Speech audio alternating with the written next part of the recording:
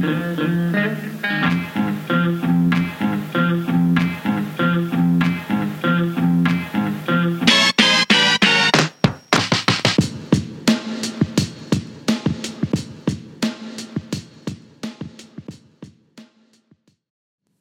guys, welcome back to the Optimize Self podcast, episode 2 today. I would have liked to get an episode out a little bit sooner. Life's been a bit busy, but I'm very excited to get back in and record another episode. Today's episode is with Katrina. She is currently a prep teacher and a primary school teacher, and I think it is quite fascinating what teachers have to do. Imagine their workload, especially when you're dealing with a large number of children or, teenagers. It is quite a complicated job that involves a lot of managing, a lot of micromanaging, and we talk about a lot of the influences that got her wanting to be a teacher, her experience, how it is managing large groups. She shares a bit of her knowledge on setting up classroom environment, because I didn't realise how important classroom setup was for learning. So I hope you guys enjoy this second episode. If you have enjoyed the first episode so far, please give me a subscribe on iTunes, review. You can follow me on Instagram at OptimizeSelf. Any feedback would be great. I would love to hear anything that you guys have to say. Thoroughly enjoying it so far, and I hope you guys enjoy episode 2. Here we go. Katrina, welcome to the Optimize Self podcast. Thank you for having me. It is a pleasure to sit down and have a conversation with you. I wanted to get into a bit of depth about your job that you have. You are a prep teacher, or a primary school teacher. Yeah, you're right on both accounts. I'm a prep teacher and a primary school teacher. So why don't we start with, how did you come to be a prep teacher? Well, I guess when you apply for a job for primary teaching, they don't advertise a specific year level. So you just apply for the school, like the job posts a vacancy at their school, and then depending on what staff they have, I guess by the end of the year, then they work out the dynamics and work out which teachers would be best in what areas. So there was a vacancy in prep, and that's the job that I got given. Yeah, and how did you come about wanting to actually be like a teacher in general? Well, it was a bit of an ongoing process. I never really knew what I wanted to be, so I took some time off after high school, and I did some work, and I worked a bit. I travelled a little bit, and I was going to travel in Italy and be an au pair. And before I went over there, I thought maybe it would be a good opportunity to do a bit of study. So I did my Certificate 3 in Children's Services in the hopes that it would give me a bit of an advantage when I was job seeking in Italy. So it helped me get a position over there. And then when I returned, I started my Diploma of Children's Services before getting accepted into my bachelor degree. So I never really decided to be a teacher. I think all of my work, like as a youth, was always with children, like birthday parties or babysitting or holiday programs. So I think I just kind of let that lead me rather than making a conscious decision to become a teacher. So it's just a bit of an organic process.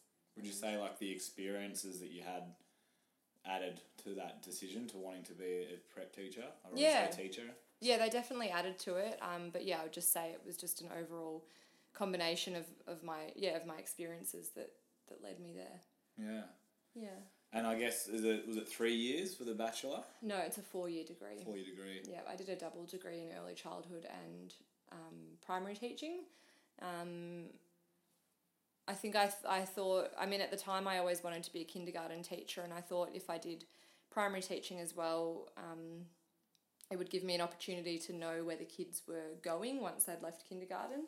So I'd be able to kind of connect with them on a different level, I guess, or really genuinely engage with them about the years that they would have following kindergarten. So there was just a bit of extra support for them as they transition into that next period of their lives. Yeah, for sure. Yeah. So now you've been, how long have you been a prep teacher for now? Has it been a year, a few years since you've graduated? I graduated in 2015 and I've been teaching this is my second year of teaching. Okay. And I've been in prep both years. So, yeah, 2 out of 2. Yeah, for sure. And what are the age groups for prep kids? They normally start between 4 and 6 years old. Most of them are 5 when they start. Yeah. I mean, there's a I can't remember the exact cutoff, but there's a cutoff date that their birthday has to be before. Yeah. I think, so that they're not too young when they start. Yeah, for sure. Yeah. And what's the size of the class that you'd be teaching? How many students do you generally have in a prep class? I think the ratio is 1 teacher to 21 kids. We have a little bit more at our school. I have 27 children in my class, but they've employed some part-time teachers to combat the growing class sizes so that we're still maintaining those ratios. It's quite a lot for a prep classroom, but yeah, like I said, we've got the extra teachers a few days a week and they kind of pull out some small groups and do some extra focus work, so relieve some of the load, I think. Yeah, for sure. How does it go, like, managing, say, that 20 plus students? Like, I mean, I couldn't imagine looking after 21 4 to 6 year olds all day, 5 days a week, all year. Like, it's a lot of time you're spending with them. So yeah, I mean, if things are going a little bit kind of like, the kids are very overly excited just coming from recess or something, like, how do you calm down the class to get their attention to, get on with some of the programs and the lessons? Well, there's a lot of different things that we use, I guess. I'm very fortunate to be in an open plan classroom, which means there's another teacher in there always with me, or most of the time. Okay. So, if there are... it means we can kind of sometimes rely on each other a little bit for assistance as well, if there is a need for it. Yep. After lunch, we always do a bit of like mindfulness or relaxation, which is really nice, especially in the junior years. At the start of the year, they've come from an environment where they might still be having like rest time halfway through the day, or some kids might even still be sleeping, you know. So at the start of the year especially, it's really lovely, and they often have, like, some of them will fall asleep after lunch if we do a bit of relaxation. Yeah. And so, that's a really nice way just to kind of reset, especially during the summer months. So as the weather's started to heat up recently, we do a lot of rest. They come in from, 35 degrees outside, and we've got the aircon on, we turn the lights off, and they just kind of chill for 10-15 minutes. We might play a guided meditation, or we might just have some music and they might rest. We might just do silent reading or quiet writing or something like that, so they can just kind of get back in the zone of being getting back in the zone of learning. Or we might do show and tell straight after lunch or recess, or so during those transition times we'll often try and find maybe a bit of an activity that might just kind of like break up the day a little bit. But in terms of I guess if there's a bit of a challenge happening in the classroom, or everyone's a bit chaotic, sometimes that happens. I think we just try lots of different things. We might do songs, we might take them outside for a run if everything's getting a bit restless or something like that. Do songs, like just lots of different a lot of tools that a lot of little tools. And did you learn a lot of this stuff during your years at university, or have you picked up things over the last couple of years of being actually in the field working? I think it's a bit of both. Like, you definitely learn specific strategies, and you learn obviously tools and theories as to why they work and stuff at uni. And then when you're on placement rounds, you get to have a go at putting those things into practice, and you also then get to observe teachers who have been teachers for years use other strategies. So you kind of are constantly absorbing all of this information and having opportunities to apply it in different settings. Okay. And I think also like some, there's a lot of patience that is required. Yeah. So those kind of personality traits, I guess, that you kind of need to have as a teacher. I think most teachers kind of just have those as well. So, I think there would be an element of it that is, that's just there. For sure. The patience. Yeah. Although, sometimes it's really hard to keep patient. Yeah, it must be. But, it's there to an extent. So you mentioned before that sometimes the kids will do like mindfulness or like a form of meditation after they've come in from lunch. Yeah. Now, I find that pretty fascinating because obviously I don't think mindfulness or meditation has been used in schools has it been around for a while? Do you know? Yeah, it's quite a big thing, like well-being and mindfulness is, it's quite big actually in schools.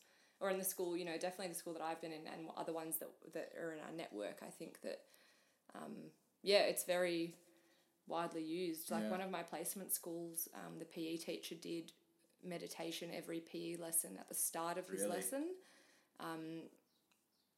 Which at the time I kind of thought, oh, that's odd because you're kind of relaxing them before they have to exert energy in a physical activity. But it worked really well to focus them and get them kind of in the zone. It would be ideal to be able to do it on a needs basis. So if you had a child who identified a need within themselves to just remove themselves from, the learning task or their table of kids for 5 minutes and just go and refocus or do a quick little colouring in or write a quick little journal or whatever, that would be the ideal way to do it, I think. In the junior years or in prep, I think it's a lot harder, obviously, for them. They might not be at a stage where they can they can identify that need within themselves. And also because our classroom is open plan, it's a bit hard for them to find, a quiet, a place that they can go to address that need. And we also can't let them go, leave the classroom because there's no supervision. So, it definitely is implemented in a lot of schools. And I think they all do it differently. Yeah. And it's really cool, actually. Do you notice the effect that it has on your students? Yeah, definitely. We often have discussions about it afterwards. We might reflect on how it made them feel, or if it's a meditation, or it might be a one that we just find on YouTube, or it might be one that we talk them through, and you might get them to kind of think about all of the good things that have happened that day, or kind of have a moment to let go of any issues that have arisen throughout the day. So it's a real chance for them to kind of identify how they're feeling and how that process has made them feel better. Yeah, and there are programs as well that are you can kind of buy programs or pay companies to give you kind of the resources to implement these things as well. For sure. Which we did one of those this year. This year. And it was awesome. You noticed a huge change in the kids. Yeah, for sure. It must be quite, interesting seeing, say, all these children. I mean, you mentioned that you're in an open plan classroom, so you might have 40 plus children in the one big room at once. Yeah. A lot of these children must have different, family backgrounds and, learning speeds, for instance, or temperaments. Do you really notice that in the individual, the different family background they've come from, or, the way they learn? There's a lot of individual ways children are learning. Yeah, definitely. In relation to their learning, I would definitely take note sometimes.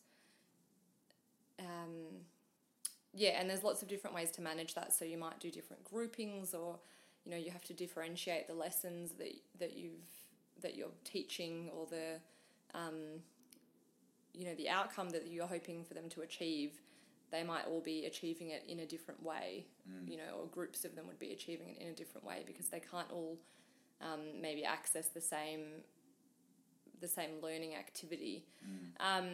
In prep, you know, I've only taught in prep, but I've done teaching rounds in other years. But in prep, I think there's a really we have a huge gap in our year, like a huge difference of abilities in our class this year. And sorry, I just forgot where I was up to. Just their learning abilities.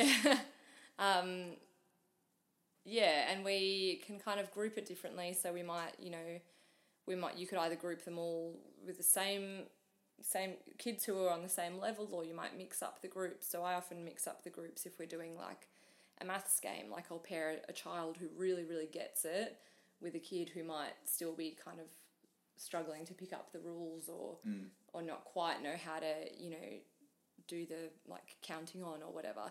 So then, those kids who are kind of achieving a little bit higher, they can be like my little mini teachers a little bit, and then I have the freedom to kind of walk around and do a bit of assessment as well.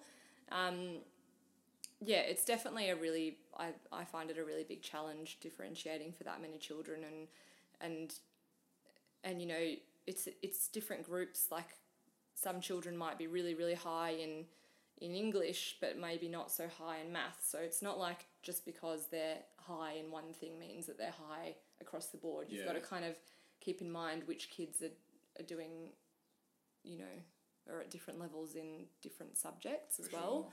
Sure. So there's a it's lot. Definitely a challenge. Yeah, there's a lot that you manage and oversee, especially there's so many, say, elements to the one child, but also then you add that into a group of, say, 20 plus people. Yeah. Then, hats off to you, because I know when I was a student, I didn't show much respect to my teachers, and I mean, now I obviously know how hard and challenging it can be to be a teacher. I see it completely different. Do you find there are children in your class that, even though they're still prep, but do you find them that they know how to push your buttons, or they've got a little bit of, they're starting to learn those things a little bit, and you can see in some individuals how, they, just how they operate. Like, there must be very different ways in which they react to your instructions or, the things that you're giving out. Yeah, well, I think, just like an adult, every child is different and I guess there's different personalities, and that's totally fine. Like it's totally reasonable for there to be differences of opinion or different attitudes towards things. Like that's completely fine. I think we just kind of try and focus on having an understanding in our classroom. Like we have general expectations, which all of the children agree to, and we discuss them as a whole cohort. At the start of the year, and they have an input into that as well. So I think if we just keep that as the focus, and we have that mutual respect for each other, and the expectations are there that they have helped to create. So I think like I said, it's totally fine for any children to kind of maybe have their day, or for me to have my day, but we just kind of have to really focus on keeping within that that respectful classroom and the relationships that we have with each other and the way that we work with each other. For sure. Yeah.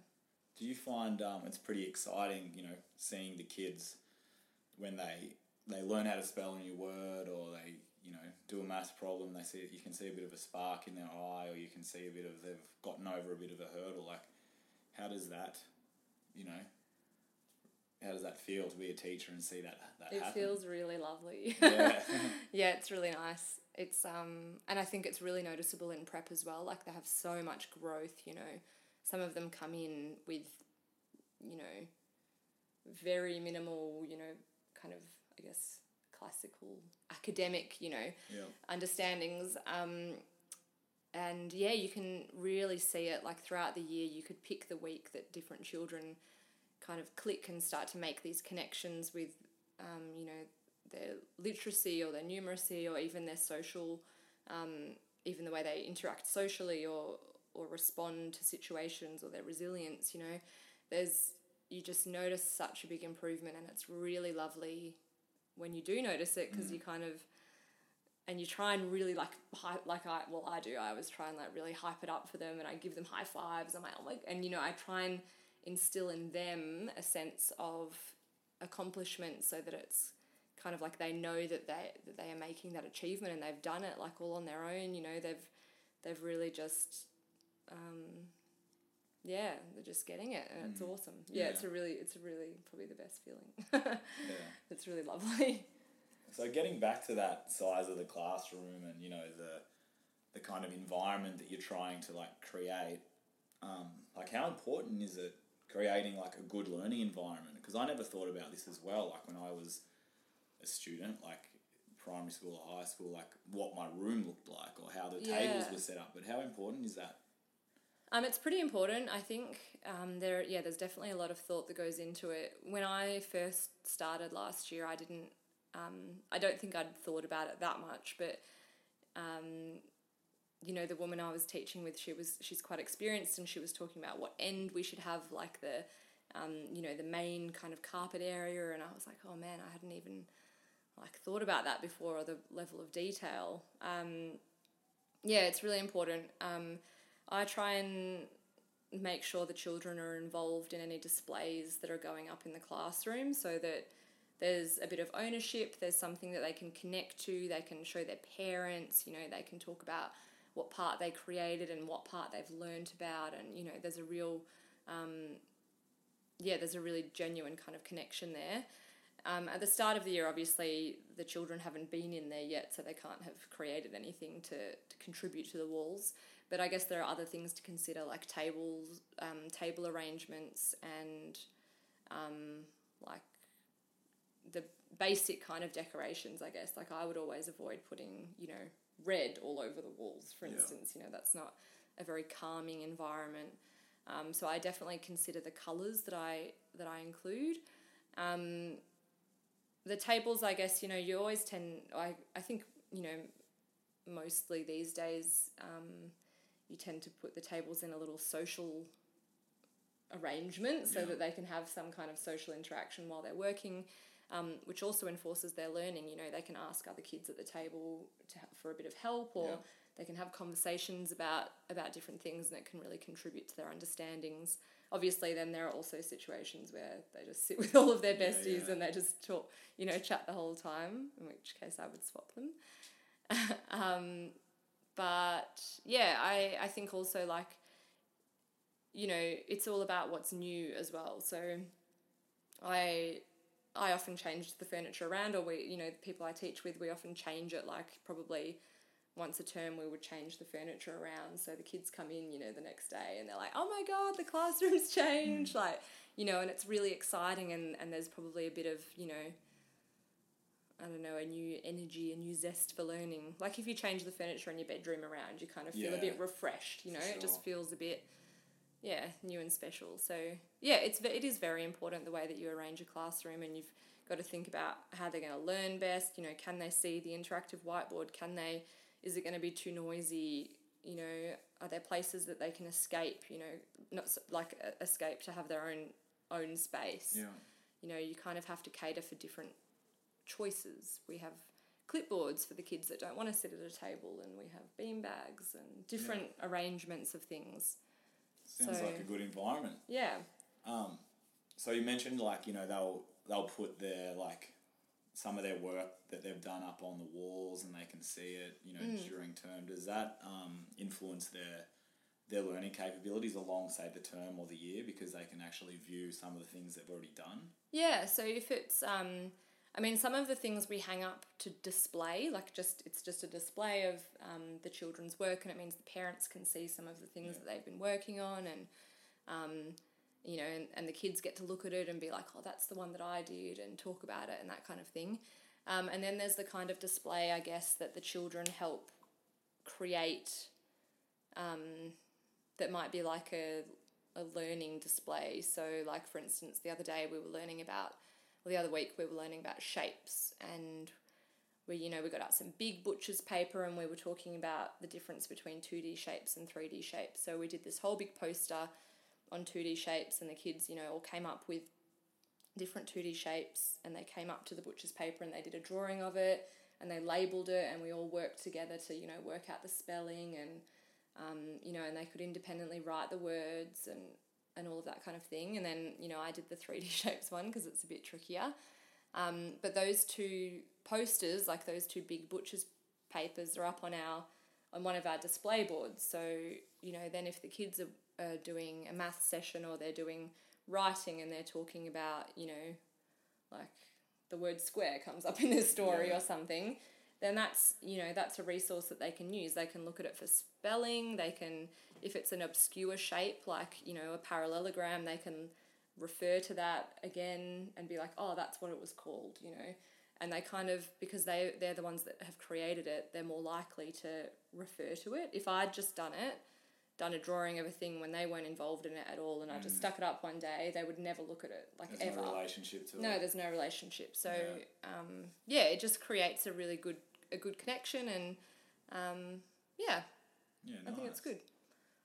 So now you've been a teacher for, say, 2 years, do you ever think about, like, how you were taught at all, or does that influence your, the ways that you teach people now? Like, were you taught a specific way that stood out to you that you've picked up now and you've realised, oh man, I really like that teacher in high school, I really enjoyed that class specifically because of that teacher? Like, is there any...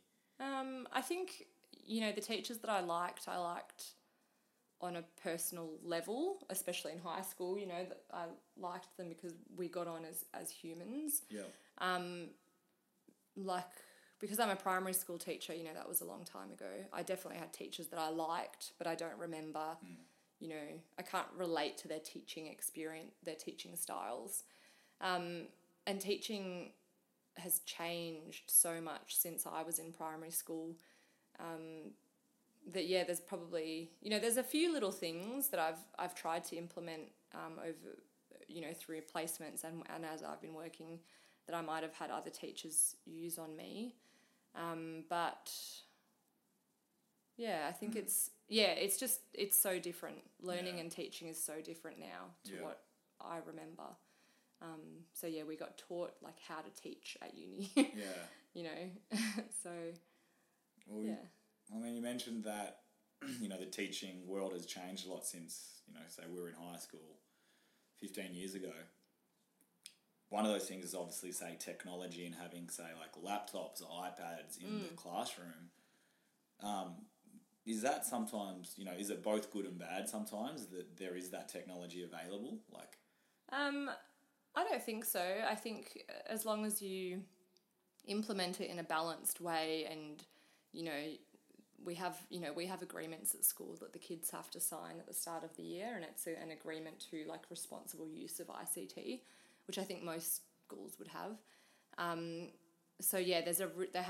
has to be like a real enforcement of obviously safety of the use of technology, but also on the teacher's part of things, I guess not relying on it too much. Like we use it, we could probably actually use it a little bit more. But it's really important not to forget those fundamentals like handwriting or like using concrete materials. Like, there's a basis of understanding that I think needs to happen alongside the use of technology, whether you're using it, for a kind of interactive games or a handwriting thing, but they can also be, they can be used in so many different ways.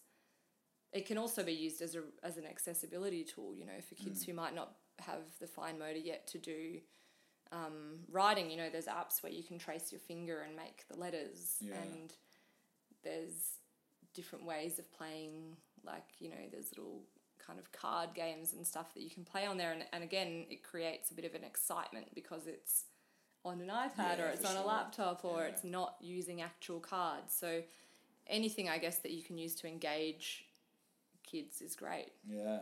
And there's also music, like there's really cool apps for specialist subjects as well. Like there's really cool music apps and different things you can implement into art programs as well. So I think as long as it's just implemented in a balanced way and there's an understanding of the use of it and it's not taken advantage of, then I think it's great. And it's come a long way though. Like, I used to think a computer room was advanced. Yeah. You know, and now everyone has their own laptop or iPads in the Yeah, classroom. exactly. And I mean, it's such a fundamental aspect of society. You know, it's not. It's probably at a point now where, by the time these kids are adults, they, you know, I don't think that they could make a choice to not have technology in their lives. You know, you can kind of get away with it now, but even now, it's like if you don't have a mobile phone, you know, or you don't have a computer, it's just, it does make things a lot more challenging. Yeah, you're right there. So would you say, like, do you get any negative overflow from teaching into your life at all? Like, are there any negative aspects to it? In the sense of just, I mean, it could be stress, working. Yeah. I think, you know, it's not a job that you can leave at work. Yeah. For me, it's not. I definitely bring home. I don't work at home. I can't, like, I've never been able to work at home. I can't do like assignments at home. I can't, you know, I just won't do it at home. I need to be like in the zone. So I don't bring work home with me in that sense, like in the physical sense. But I definitely bring it home in the mental sense. So, you know, there's such a wide array of children in my class, or in the school, you know, and there might be children that you have extra concerns for, or extra, you know, or maybe one day they're kind of doing something a little bit differently and you start to ponder about it and you think about it, and, you know, so there's definitely a lot of worry that, I have for the students, you know, that I look after. And, you know, in saying that, I teach these kids every day for however many hours it is, like 6 hours a day, maybe their school day is. And you develop like such a strong relationship and bond with these children that it's just completely natural for you to have concerns for them, or think, you know, you might be like, oh God, like I said that, you know, you might have said something that maybe could have been misinterpreted, or you just worry. Yeah. So I definitely bring home worry, and I bring home, you know, I think about lessons, and I think about, you know, how we're addressing the curriculum, and I think about their well-being, and that often, I guess, kind of can eat into my energy as well. So sometimes I'll get home from a work day and I'll just feel like I have nothing left to give, which can be really challenging. But it's obviously like so rewarding at the same time to have those relationships with that many children. So with those days that can be harder, or those weeks, or, you know, the term's nearly up and you've in the last few weeks of school, do you have any like techniques or practices that you do it when you are at home, just to kind of relax yourself and, you know, do your own mindfulness? Or Well, I try and make sure I'm on top of the extra work, like I'm on top of my actual workload as well. So I always try and make sure, you know, my planning's up to date and I'm prepared for the week or the day. So that way, if I am having any extra, you know, stresses or worries, then I don't also have to be like, oh God, I haven't, you know, planned for next week yet, you know. So I try and eliminate as many other things as possible just by being super organised and, you know, doing meal prep and making sure, you know, I don't have to wake up and, you know, make lunch or something. And I think just when I get home, if I just do need alone time, just having that open communication and saying that I need to chill out. You've just been bombarded with kids all day, and then you just need your own space. Yeah. Would you say being organised and planning ahead takes off a lot of that load of the stress of the next week coming up? That's obviously a way you keep on top of your definitely. stress and anxiety. Yeah, definitely. So if I go into work, you know, in the morning, I generally know what I'm doing, what I'll be teaching, like the materials should already be like prepared for me, and so it definitely does relieve a lot of stuff, but sometimes obviously it all catches up to you. And in saying that, like your question before when you were talking about, bringing work home with you, I also do bring home like positives with me as well. That was the next question. Yeah. So what are the positive, effects that you get from being a teacher? Like, what do you love about it? Yeah, well, it's just so rewarding, like what I was talking about before, when you kind of notice, or the kids notice that they've started to make this huge improvement, or they're understanding things. It's really exciting, like it's very exciting. And the age group that I teach, they often come out with funny little, one-liners or something, which adds a little bit of, humour to the day. Yeah. And I just have so much care for all of them that it's just like, it's a warming feeling. I bring home a lot of affection and warmth and happiness. Yeah, it's really nice. And I try and because I enjoy it, I try and make things really exciting and engaging. I try and come up with really fun things to do, so that can be something that I think about when I'm at home. Yeah. So you've done prep for 2 years? Yeah. Now, are you looking at wanting to maybe teach, you're looking forward to teaching older kids coming up? Yeah, I would like a change, just, for my own learning, for my own professional development. It would be nice to kind of branch away from prep for a couple of years. Yeah. We'll just have to see what happens next year and where I end up. Yeah. Yeah. Well, I mean, I need to give my hats off to the teachers. Like I said before, I didn't give a lot of respect when I was a student and a kid or a teenager, but an assumption I used to have, I remember thinking, oh man, teachers, they get paid holidays, they get, all this leave and everything, and then, it actually dawned on me one day. I was like, yeah, but look at like you said, you bring the work home, or you need to go in on the weekends to write reports, and you earn those paid holidays. You really do.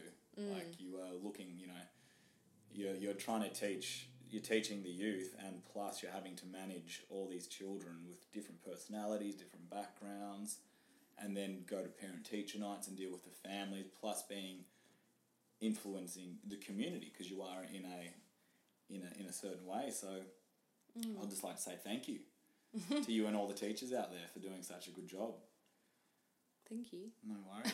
Well, thanks for having me and letting me share. That was a great conversation, and I look forward to having you on again soon. Thanks, me too.